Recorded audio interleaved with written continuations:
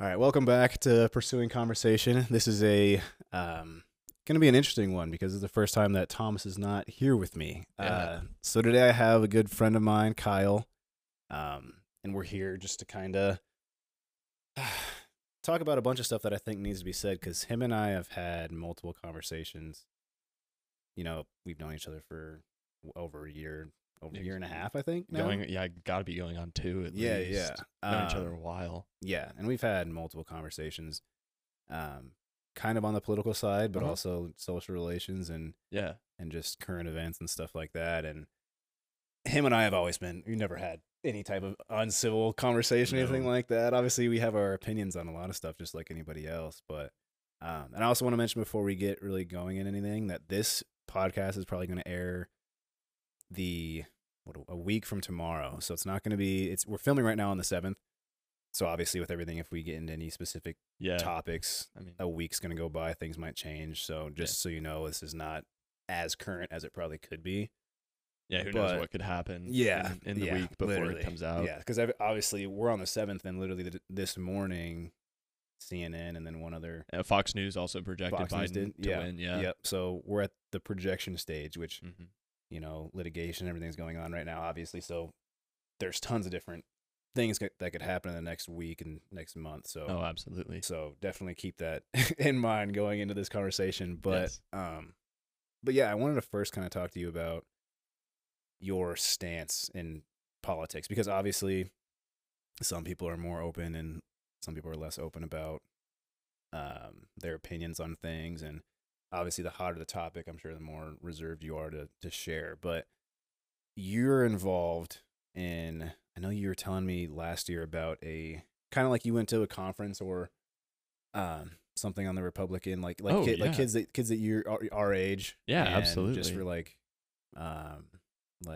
open dialect about what you believe and everything like that. So talk a little bit more about that, because honestly, it's been a while since I've heard about it, but it might be good to start off. Yeah, what I was telling you about was actually a program I participated in on campus at UNL. It was through ASUN. It was called Engage. And so what we did is we took, political demographic tests that kind of analyzed where you were on the political spectrum and matched you up with somebody else with the opposing views. Yeah. And the whole goal was kind of like something that defines our friendship is just civil, respectful, understanding conversation. Yeah. And so that's something that I participated in, and I absolutely loved it. I learned a lot. I met some really incredible people. Even though we may not agree politically, I have no doubt saying that they are some of the best people I've ever met. Yeah, absolutely. And I'm involved in a program called Turning Point USA, which is about getting much younger conservative, activists, just getting kids involved in politics and not even necessary politics, just understanding that the government does impact your life. And so it is in your best interest to at least be slightly invested at the minimum. Yeah, because I feel like a lot of people, it's hard to know everything, especially when it comes to politics, because there's things that are constantly changing. Elections are going on all the time. We pay attention every 4 years. Most people, with the elections going on right now, but there's so many smaller elections and things that you can get involved in your local area that might affect you more directly than even the presidential election. Which, absolutely. I mean, I'm a ballot counter, and we're counting ballots for every spring and fall election, and then you have certain times you have special elections. Yeah, there's always places to get involved. Yeah. How does the ballot counting kind of work? Like I know, is it the same? Oh, yeah. Do you know if it's the same process that so now too, counting ballots, this should be noted, counting ballots is not federally regulated. It is entirely up to each state. Exactly. Yeah. And so I work at the Lancaster County Election Commission. I volunteer as a ballot counter there, and kind of an overview of the process is, of course, this year with all of the absentee ballots that were mailed in, it was kind of unprecedented. But basically what happens is we get the ballots in, we record what precinct they are from. This is if it's coming from a polling place. Yeah. So in a more normal election year, we record the precinct it's from. Then they go into a counter and a weigher. So the counter and the weigher will know exactly how many ballots are there. And those are only establishing the number of ballots in that stack. Yeah. Then that stack moves to the true ballot counters, which is what I do. And I run with a Democrat, since I'm a registered Republican. Everybody works in teams of 2. There's 1 Democrat, 1 Republican to ensure, a fair process. Yeah, exactly. Yeah, and transparency. And then I run the machine that counts the ballots. And no ballots are counted by hand. None. If the machine can't read one, it goes into a process called a resolution ballot. And that is where another team of a Republican and Democrat will fill out an identical ballot. So they will take that ballot, they will observe the marks and mark down correct marks on a new ballot, but that exactly reflects this one. So that vote still counts equally. And then those are counted. So that's how. And have you seen the videos coming up of that process happening? Because, I have. Yeah. I've seen videos of, for example, in Philadelphia, people are saying, why are ballot workers, filling out tons of ballots? And it's like, well, more than likely they're resolution ballots. They weren't counted in the first time. There was probably an errant mark, or the bubbles weren't filled in properly. They were talking about a lot of like people would check or X or something, which to me is like, I mean, you've gone so far now. You should know how like a scan, like obviously we do Scantrons and stuff like that. All the time growing up, we know how to. Well, yeah, you do see it in more the senior population of just like a check mark, because they didn't take Scantron tests in school. But yeah, I mean, I even this year counting ballots for this election, I saw countless just a dash even, or you get they're called hesitancy marks, but you get where somebody like they put their pen down on a bubble, but then they're like, oh no, that's not the one I want, and so they take it off, but it still leaves a mark, and so that the machine can't read that, because it's like, well, you can't vote for. Which is good. It is. Yeah, that's the reason you have that other. Yeah, it's just those are the issues that we run into, and which is why it's taking so long. And I mean a little bit longer, but especially with absentee ballots or mail-in ballots, you're filling them out at home, so you can get food stains, coffee stains, you can spill water on it. People might not use a black pen like you're supposed to. All of those are reasons that would increase the number of resolution ballots, which would then lead to poll workers, as we saw in some of these videos. Now, I don't know they were filling out resolution ballots, but based on my understanding of the video, that's certainly what it looks like they're doing, because it's always a team of 2 people, which would probably be a Republican and a Democrat, filling out ballots to correct the errors so that the ballots are counted. That's kind of what I think about those videos. Yeah, and it's been a long last couple days, man. I mean, you and I haven't really talked too much about just what we've seen online and everything about the election and everything.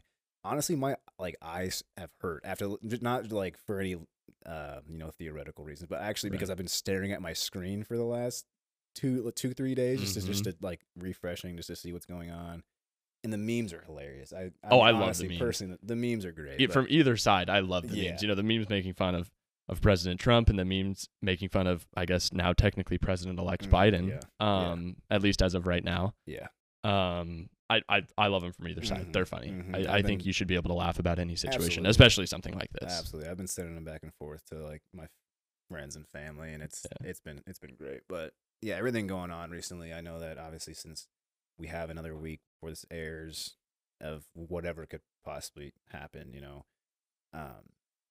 it's been interesting to see, because I remember last election, it was so quick, and it was the next day we knew right away. And I think we found out like 3 a.m. or something like that is when Hillary Clinton conceded. I think I woke up to it, but I definitely didn't have anything like this. But obviously everybody has to understand that we're still in a pandemic. There's a reason that we had all these mail-in ballots happen, and all states, as you said, are different. The way that they got their ballots, the deadlines. I know Nebraska, they urged everybody to get their ballots sent in the mail by Friday before, that they had it prior. And then I know that when we started to count those mail-in ballots, were different based on the state too. Like I know Florida, and this is what I was talking to another buddy of mine who, he's Republican as well, so he was keeping up with it. And obviously there's a lot being to be said about how fair it is at the moment. There's a lot, obviously, the litigations, everything being brought up. But me paying attention to the beginning of the election, I know Florida was able to count their ballots prior. So they had, it looked like it was, Biden might pull that off. But as the day went on, those mail-in ballots had already been counted, which obviously we know that Trump was more vote in person. Exactly. Yeah. Trump was pushing all of his supporters to vote in person. Yeah. And so they kind of expected that. They expected the majority of mail-in ballots, especially in swing states, to be Biden votes. Yeah. And then they would see kind of a surge, as they called it, when in-person voting was opened up. Yeah. So it was like the complete opposite, but like Pennsylvania compared to Florida, because Florida had already counted. Pennsylvania had to wait until, I think it was the day of, before they started counting the mail-in ballots. Yep. So obviously, once they get done with those in person, which aren't going to be as skewed towards Biden's favor, it's going to look pretty even. And obviously, we saw that Trump was up actually on those in-person ballots, but you still have all these to put in. And the thing that's hard for me with this whole process is everybody's obviously getting, you have your opinion, you get, worked up as to what you're seeing, and there's always like talk of, we can't blow a lead if we have this lead that's this high. Like, there's no way these votes just come out of nowhere. And to me, I'm like, it's almost like I wish we could just not count as we go. Just don't release any numbers, because one of the anchors, I don't remember which channel it was on, he put it really well. He was like, the election happened on Tuesday and the days leading up to it. We're just discovering the outcome right now. And so essentially it's like you have it's like a scratch off. Like, you have an answer underneath it. We're just trying to like find out what that is. So technically, like theoretically, if I just happen to count all of the Biden votes, it might look like he's up 1,000%. He's up right now. And then just, as you count, because it doesn't really matter until every single vote is counted. Nope. And it's hard to, like, right now, obviously 2020, you want to know right away. Oh yeah. Like that's how I saw a bunch of tweets about that. It's like, it's 2020. I don't know how we don't. It's all about that instant gratification. Yeah, literally. Yep. So it's tough to be patient on either side. Oh yeah. And moving forward, we still don't know for sure. It's not 100%. Well, yeah, I mean, you have countless court cases opened in like 5 states now. I think you have litigation all over. That I know, at least in some states, starts Monday. So I mean, you have to see where that goes, no matter what. Well, yeah, and then you have people contesting the definition of what is a legally cast ballot. The Trump campaign wants to keep that as no vote counted after, I believe, midnight on election night. And so if it was received or counted after midnight, he's arguing that's not a legally cast ballot. Yeah.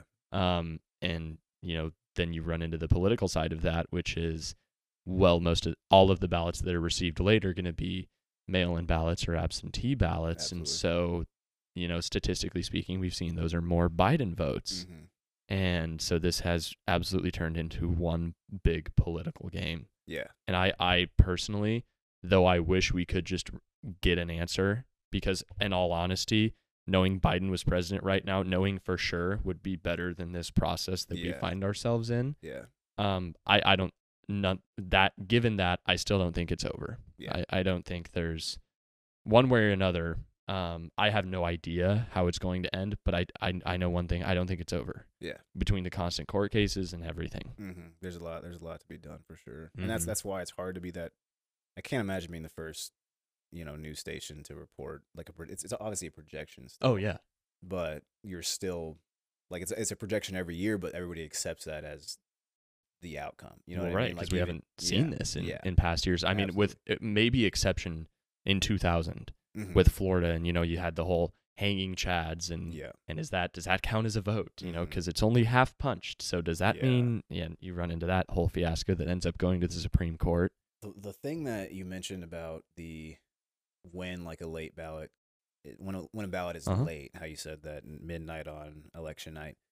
I know that every state has their own what they accept and what they don't, because everybody's looking at when a ballot is postmarked. Yep. And obviously, if it doesn't matter if it's like they're not going to get it that night at midnight. So if he does manage to get, his way in that aspect, then that'll obviously affect a ton of like the majority of the states, the swing states that we're in right now. Well, right. That would almost, at that point, that would be verging on a federal ruling that would affect every swing state. As opposed to, these more special case scenarios like in Georgia or Wisconsin, where he's purely calling for a recount. That's still purely the state level there. But I mean, you already have talks of there's a potential that the Supreme Court's going to be involved. and all of that. And so, yeah, one way or another, unfortunately, I think we're in for quite the roller coaster over the next few weeks. Yeah, and we knew it. That's the thing. I mean, going into it, everybody knew that. It was an election fit for 2020, wasn't it? It's just right along with the theme of the year. Yeah. So I mean, right now we're just all you can do is wait. You know, you can keep up, and now that I see that there's a projected winner, I'm just curious to see what I like to pay attention to is the speeches that happen. Oh yeah, I watched the Trump speech, I watched Biden's speech, and being in Biden's like position right now, obviously because some news outlets have called him the winner, projected winner.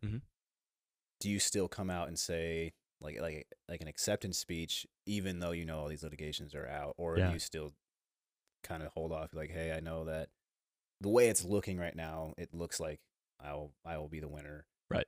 But obviously, we have to iron out all these litigations that are you know in our way right now. And if you're Trump, do you just totally denounce that, or do you kind of hold off until his litigations are done too?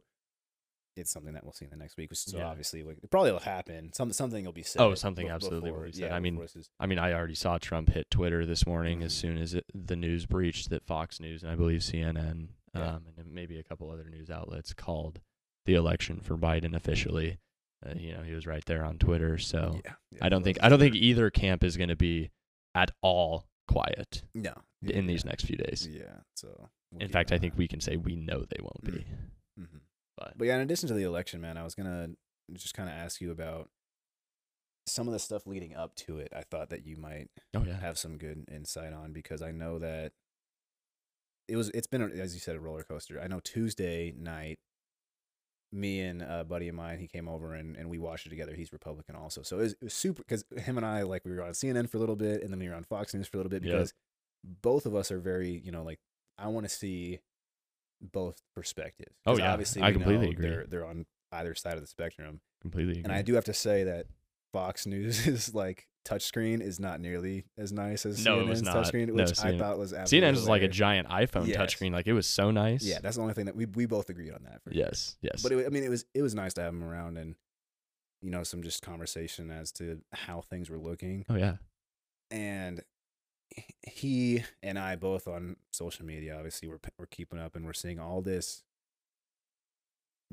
divisiveness, I guess you could say, like all these tweets pertaining to if you voted for Trump, like we just can't be friends. We can't like, I just don't want to even try to have a relationship with you. And I saw a lot of it just based on like followers. So I'm like, sure, if you don't want people to follow you and you don't want to see their tweets based on a different political aspect, then that's your opinion.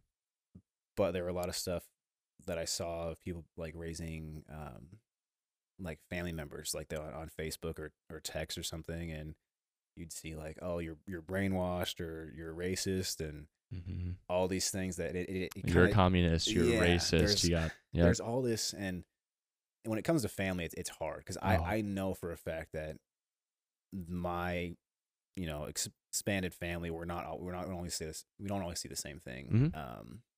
And that's fine. Like, I'm never gonna go up and have them feel a certain way about that. And I know that politics is a very opinionated, you know, subject, and that's fine. I'm the same way. I know that I feel very strongly about certain things too, but I would expect respect in return, especially when it comes to family.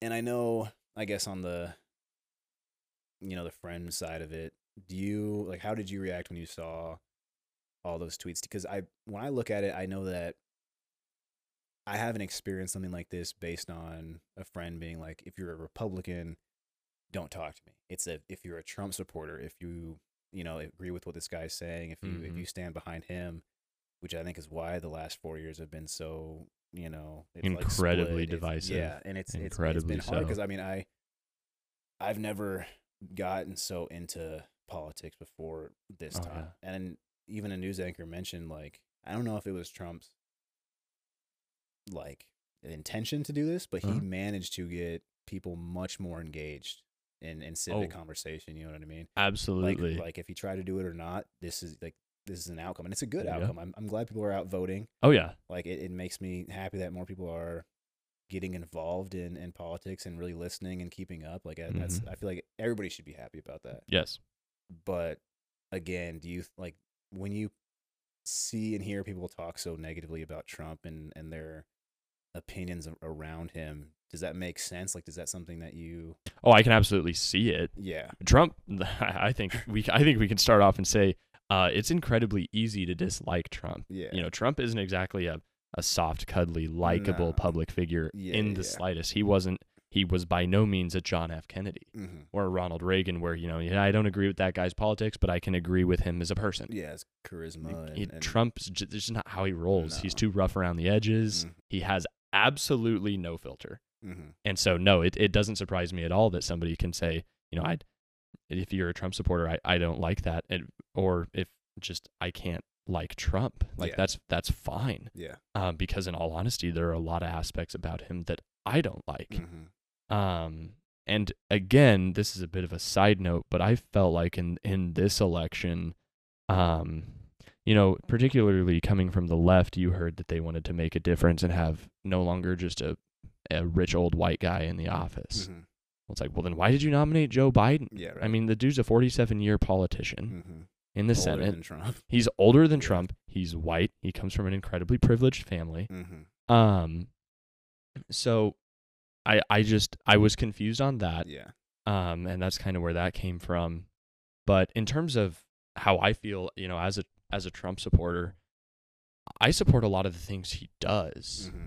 but there are a lot of things that I disagree with him on too. Yeah. I just happen to disagree with more of Biden's stances more often than I Yeah. do Trump's. Yeah.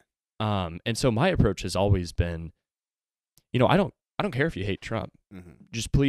Just don't hate me Mm-hmm. for supporting him, because, you know, you and I have been witness to this all the time. Mhm. We believe that politics don't define us. Mm. You know, you and I are incredibly close friends, and we Yeah. have varying political views, Mhm. but at the end of the day, we're very good friends and we're Mhm. very close because we can have and engage in civil conversation. And even if it's, you know, even if nobody changes and nobody's mind Yeah, changes, we yeah. can at least say, okay, now I have a better understanding as to Mhm. why you believe that. Mm-hmm. And then you're more likely to work together. Yeah. And so I view that as an incredibly positive thing. Yeah, and that's what you mentioned. I know when you had that conference that you went to, and Uh-huh. when you talked to someone who didn't share your political views. Yeah. you were very like open about the fact that, you know, we didn't really have too many points that we were like, okay, like I'm gonna sway my opinion a little bit, Right.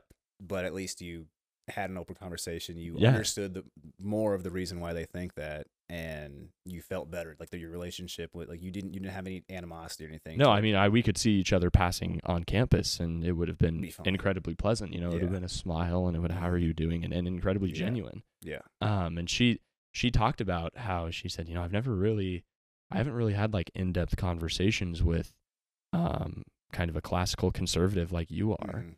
Mhm. And I was just like, well, I would encourage you to do more, because I mean, I have very close friends that are Mhm. incredibly liberal. Yeah. Far more liberal than I am conservative even. Yeah. And I view that as incredibly valuable, because I think, especially in political discussions, a healthy approach is to go into the conversation assuming that the other person knows something that you don't. Mhm. Even if it's one thing Yeah. that you can learn from having that conversation with that person, then it is more than worth having that conversation Yeah. and emerging out of it, both of you, better. Mm-hmm. Mm-hmm. Yeah, it's hard today. I mean, obviously, because I mentioned the people are more engaged in civic conversation, which is Mhm. great. But It it's is. also when you get jump started into something like this because of someone like Trump, you look at the Republican Party with such like he defines Oh yeah. the values of the Republican Party. Oh yeah. You know what I mean? Like, he encompasses every aspect of it. Mhm. And so I was going to ask you, based on, because I know I guess I don't really know like how you became engaged in politics, like when that started for you. I don't know if it was something that your family kind of brought you up in, or like through high school and just your experiences. That's kind of where you gravitated towards. Because personally, in high school, I was more on the side of it's not what I'm thinking about all the time. Right. You know, like Like I didn't even know what my like parents were or Mhm. anything like that. I just didn't really look too much at politics until I got into college, Mhm. and the people that I met and the conversations we had, and then obviously the president we had at the time, it Oh just yeah. kind of solidified more based on my personal experiences and then what I'm seeing. Mhm. But I guess what aspects of the Republican Party do you think define it? Like what characteristics, like what aspects of your life or the Republican Party like really you think highlights their core beliefs and everything like that? Yeah, absolutely. Well, I guess one of the big ones for me, as I mentioned, I am an accountant. Yeah. Yeah. And so fiscal conservatism Yeah. is very large to me. Mm-hmm. And kind of it goes back to that old Reagan republicanism, where it's smaller federal government, more is left up to the states. Yeah. And so I'm going to use a very, very hot button topic Mm-hmm. as an example. Um, I feel that some Republicans may take the stance that abortion should be illegal just everywhere. Mm-hmm. It should be illegal at a federal level. Yeah. I believe the truly more conservative stance for that is something along the lines of what former Justice Antonin Scalia said. That's a state's issue, Yeah. and that's the approach I take. Mm-hmm. The reason I say I support repealing Roe versus Wade is not to completely ban abortion. Mm-hmm. That's a whole different issue. Yeah. Yes. The Roe v. Wade issue is I believe that it should be a state's issue. Mm-hmm. And so that's kind of being a true Republican in my sense is the federal government should not have, at least in my opinion, as much power as it does now. Mm-hmm. I feel that it is too large, and that comes back to the fiscal conservatism. Mm-hmm. And I believe that there should be more power in the states because states' government are more reflective of that population. Mm-hmm. And so I take the approach of, if California, for example, wants to have abortion be completely legal and with these parameters, Mm-hmm. that's fine. Those people voted for it. Yeah. Good. Mm-hmm. They took part in the political process. Mm-hmm. But then at the same time, if Kansas, for example, wants to have abortion be illegal, I also view that as fine because they voted for it, and that's part of the political process. And so, just kind of as a hallmark, small government. Yeah. Which is ironic because if you look historically, Republican presidents spend more than Democrat presidents. Yeah. The only difference is the vast majority of that goes to the military. Yeah. Whereas Democrat presidents expand spending in more social absolutely. programs and administrations. And so that's kind of, I truly believe the, reducing taxes, reducing spending, balancing the budget. We can't keep continuing on this road that we're on of just racking up trillions and trillions and trillions of dollars of debt.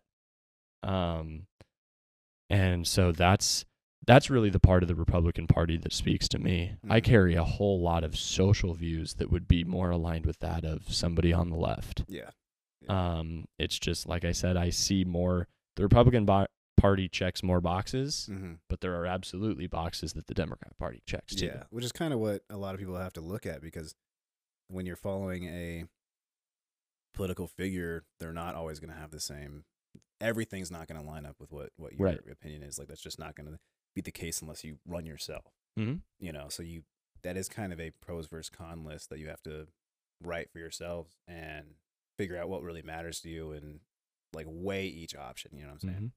So yeah, man, I know that you mentioned the things that you were hoping to tell everybody that why you believe the things that you believe, and I know that you and I talk about it all the time. But when you look at everything in the media right now and the things that they really highlight about the GOP and the Democratic Party and everything like that, it's almost rarely that you see conversation about hands on, hands off, which growing up when we were going through school, I know personally I learned all the time that the Democratic Party and the Republican Party were kind of cemented in their belief of how much government should there be, And growing up and reading through it, I'm like, both sides make sense, but it's not until you live it, you know what I mean? Like before you really understand what it means to have a government that is really hands on, because then you see how they're affecting your life, your income,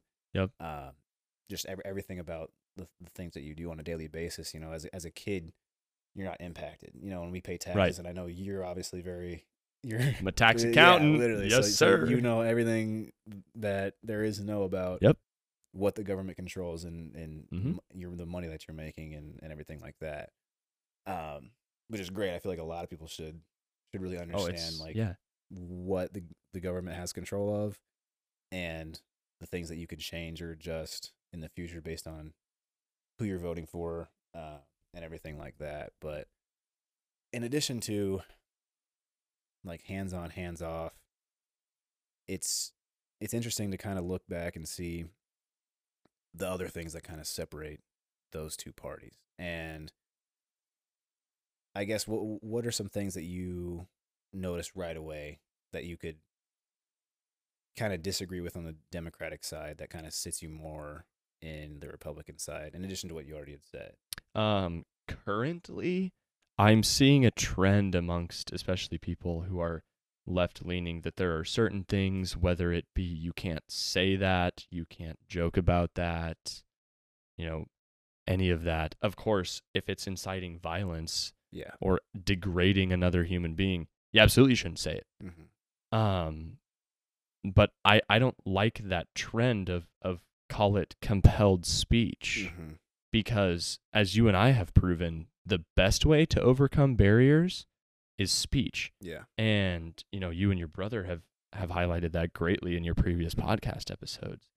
And so, no, I'm not at all advocating for racial or homosexual slurs or anything like that. That's not what I'm saying at all. What I'm saying, though, is you should be able to talk about everything. Yeah.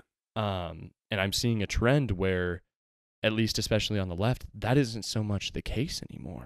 Where, freedom of speech used to be, at the heart, a truly liberal standpoint. Yeah. It used to be that the conservatives were the ones who were saying, you can't badmouth the government. The liberals were coming back saying, well, no, you should be able to say anything. And so I'm not calling it a flip. I'm seeing that trend, and that's something that I don't necessarily agree with. And as a massive fan of stand-up comedy, I believe that comedy is a very good way to highlight real issues in a more comfortable way.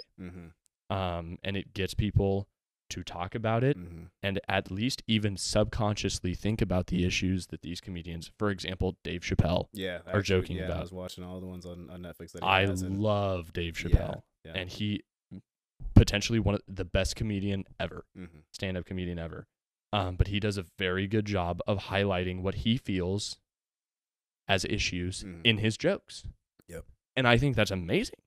But then he gets absolutely just mud thrown at him from countless journalists and media sources that he shouldn't even be saying these things.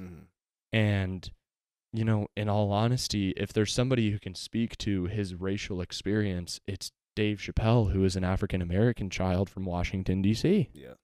So, if he can't even say that, well, then technically speaking, who can? Yeah. I believe everybody should. Yeah, I know exactly what you're talking about. There's a lot of stuff that I watched of his recently because I've always been a fan of his. Same here. And I keep up with other podcasts, and I know Dave Chappelle has been placed on a pedestal that I can't imagine many other comedians could be put on. Oh, yeah. Because of the fact that even though the things that he says gets him in that kind of that backlash all the time, he says it without any hesitation, and he brings it up in his stand up of conversations and journalists and stuff like that have come at him based on the things that he said. And obviously him and I are both minorities, so yeah. I relate to a lot of things that he says, but he also grew up in a similar like suburban area or whatever that I did. So him and I kind of are on the same two paths as it's said, but it's the things that he highlights and a lot of LGBTQ Mm-hmm. based jokes and everything like that. And I've actually reached out to someone who I know is in that community, and I was curious to see what his opinion was on Mm-hmm. it. And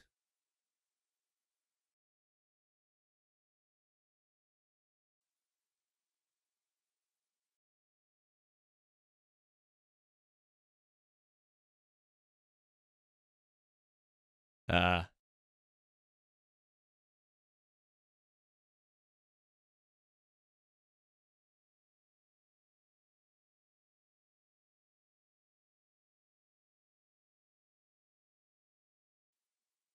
obviously I'm trying my best to go into this conversation with, you know, an open mind and a lot of empathy, because I don't know. I've seen the jokes, but I don't know how they would hit me if I were a part of that community right. also, you know. Oh, absolutely.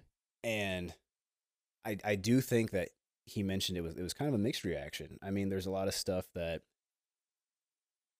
if it's a sensitive subject for you, and it can be for a lot of people, I think that it can be almost uncomfortable at the most, you know what I Mm-hmm. mean? Just it's almost hard to laugh at yourself sometimes. You know what I mean? And in situations where, even if stand up comedy isn't your thing too, that can Right. be tough, Right. because there's tons. I mean, he says so many jokes that would be technically at like my expense or your expense, and Oh yeah. I think it's hysterical if you do it right. There's an approach Oh yeah. that you can take that. I do think it is important to note, though, that if you're going to be a fan of stand-up comedy, there is at least some degree of a thick skin needed. Yeah, Because you do need that thick skin to, or at least the ability to laugh at yourself. And absolutely. you know, I'm Catholic, and so comedians love to make Catholic jokes. Mhm. They love to just tear us apart. Yeah, But I find it funny mm-hmm. because it absolutely, you know, for example, the scandal of sexual abuse in the history of the Catholic Church. Mhm. I agree. Yeah. That is a horrible, egregious act. Yeah. In no way do I support it. Mm-hmm. And so when they make jokes about that, they are highlighting, you know, this shouldn't have happened. Mm-hmm. But they're doing it in a funny way. Yeah. And so even though in that sense I agree with it, Mm-hmm. they are coming after something that I hold very near and dear to my heart. Yeah. But I support them joking about it, because if I were to say you can't joke about that, well then what else can we or can we not joke about? Yeah. Yeah. It's my understanding that it's the easier approach is to you joke about everything, Mm-hmm. and if you don't like something, Mm-hmm. don't watch that comedian. Yeah. Don't support him. Yeah. There's Don't definitely listen to comedians that I've listened to that I personally just don't think they hit on the nail like Right. Dave Chappelle does when they try to make jokes like that, and I'll just, you know, I won't watch it. Yeah. But obviously you mentioned that, you know, this whole conversation around stand up comedy was based on this. It's like a sensitivity thing that I think on the Mhm. Democratic side, that it's almost like everything's an attack, and I see that in a lot of it. Mm-hmm. But again, for my stance on that also, I don't believe that the vast majority of the Democratic Party shares that you know, lack of, you know, you shouldn't say these things, and Mhm. obviously they're highlighting very specific aspects of speech, Right. you know, hate speech, whatever you wanna call it, and Mm-hmm. nor obviously I don't agree with people saying things like racial slurs, anything like. Oh no, I don't yeah. either. No way. No Yeah. way. I don't And- at all. But the thing is obviously, if you're never going to be able to stop someone from saying that anyway, Exactly. you know, like there's that kind of always gets funneled into this group for me of just those people are just disrespectful and arrogant, Mhm. and it's the same with any other type of thing, like we talked about bullying on this podcast also. Oh yeah. It's in that realm of, you know, just disrespect and arrogance, that there's no law that's gonna eradicate that. You know what I Right. mean? It's everybody goes through it growing up, and it's horrible and it's unfortunate, but it's a reality, and hopefully we can just move on and do better. Mm-hmm. And that's kind of my stance on it. I'd hope that I have seen, and I know what you're coming from when it comes to things that you like. You're just trying to outlaw like words, or getting you to use specific words and stuff like that. That I can absolutely see where you're coming from. In a broader term, cancel culture, kind of. Yeah. I'm not a fan of that. Mm-hmm. I don't like it. Yeah. Because And cancel culture, that term derived from Hollywood, which is, in terms of in aggregate, about as left as it gets. But the reason I don't like that is because name someone who's not human. Name someone who doesn't make a mistake.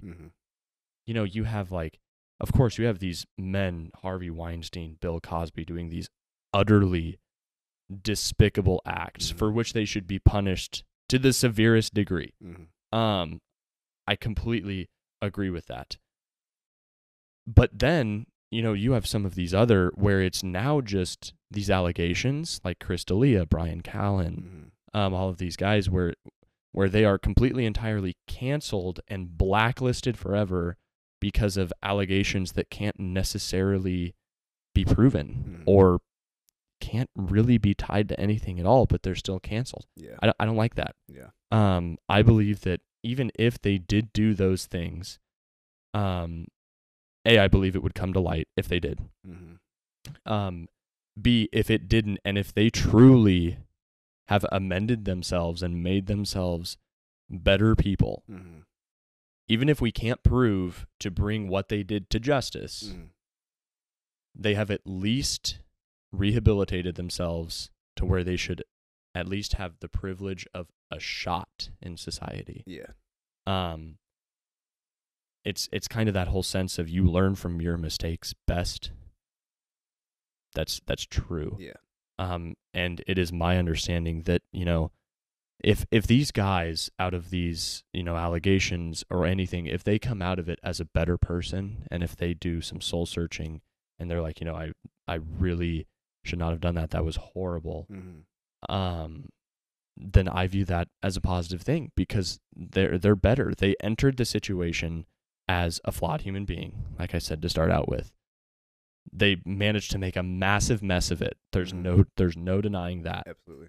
But then if they come out of it and they've taken that mess, learned from it, become a better person, don't you want that better person actively partaking in society and contributing their thoughts and ideas to the greater good of the lives around them and our country as a whole? I think that would be an incredibly good thing. Yeah. But the sad thing is that's kind of not happening because of this cancel culture. That's another thing that I really don't like. That's kind of a hot button issue right now. Yeah, and that's such a it is definitely on the forefront of conversation right now, and even if you don't partake in it, you see it. I mean, it's all over social media all the time, and someone makes a mistake every other day. So that's what I think. I know in our social dilemma conversation, it's so easy to find whatever you want to put out there, whether it be like before you were famous, after you're famous, if you're in the spotlight, if you're not, I know even Dave Chappelle made jokes about that. He's like, it's only a matter of time before someone finds something he did before you get about himself. Yeah, absolutely. He's like, if it happened to Kevin Hart, it'll happen to him. So it's I definitely don't agree with things like that. Also, it's unfortunate, and it's, again, as you and I both Christian, it's a forgiveness is obviously a is paramount to our beliefs. Yeah. And it's the hypocrisy behind a lot of it. It's unfortunate for me because I know that looking at yourself, everybody's done something that they're not happy about it. They've changed from, and it's hard for me to put that on someone else. And it's always like, for me, it's a severity of what they did, what they didn't do, whatever. Some things I know are so rooted in people that it's not going to change. But if you see an active attempt, it's only going to affect me if I decide to hold bitterness and not forgive them. It's not going to affect them at all. It's always going to affect me more. So because if they've made peace with it, it's not bothering them anymore. If they've accepted it and they've tried to move on and better their lives because of it, that's not bothering them. It's bothering everyone around them who lets it still define that person. And I don't think that you should ever be defined by one action, be it positive or negative. I think you should look at it in the aggregate. And so, for example, you can look at all of, let's go super extreme, Adolf Hitler's actions. Take his life in aggregate. That dude wasn't a good guy. To put it lightly, he was a horrible human being. But you have to look at everything, because I'm sure somewhere in there Hitler did a good thing somewhere. He held the door for an old lady. That's a good action to do. But if you look at it in the aggregate, the bad far outweighed the good. And so I think that would be kind of an approach with this cancel culture. It's let's look at it in the aggregate. He made a horrible decision 25 years ago, but in those 25 years since, he has completely flipped, and he's, if we're going with sexual assault allegations, he's donated to charities that specifically help battered women and women in abusive relationships and women suffering from sexual assault. He's volunteered at organizations like that. And he's been an outspoken supporter of, that kind of reform and talking about it. Then it would be my understanding that we can say, okay, we do not agree with what you did then, but you have made up for it and you've gotten better. So welcome back. That's kind of the redemption aspect. Yeah. Well, man, I know that we've kind of got a little bit further probably than we were expecting, but that's all, you and I always start somewhere. This podcast with you and me could be 5 hours long if we wanted it to. Easily. It could be Joe Rogan length plus some. Yeah, we'll definitely have to have you out again, man. I appreciate it. I know Thomas wanted to be here. We'll figure out a time when we can get everybody. Yeah, I'd love to have the three of us. I think that'd be really cool. Because he brings opinions that don't even align with mine verbatim too. So we get another voice and another interpretation. Absolutely. Sign me up. Yeah. So I appreciate it again. You having me out. I loved it. Thank you guys for watching. Yes. If you have any questions pertaining to this, please let us know. Again, obviously we have all the information based on up to I think it's the 7th right now. So just keep that in mind. But as always, guys, appreciate you watching. Share, like, subscribe, and we'll see you next time.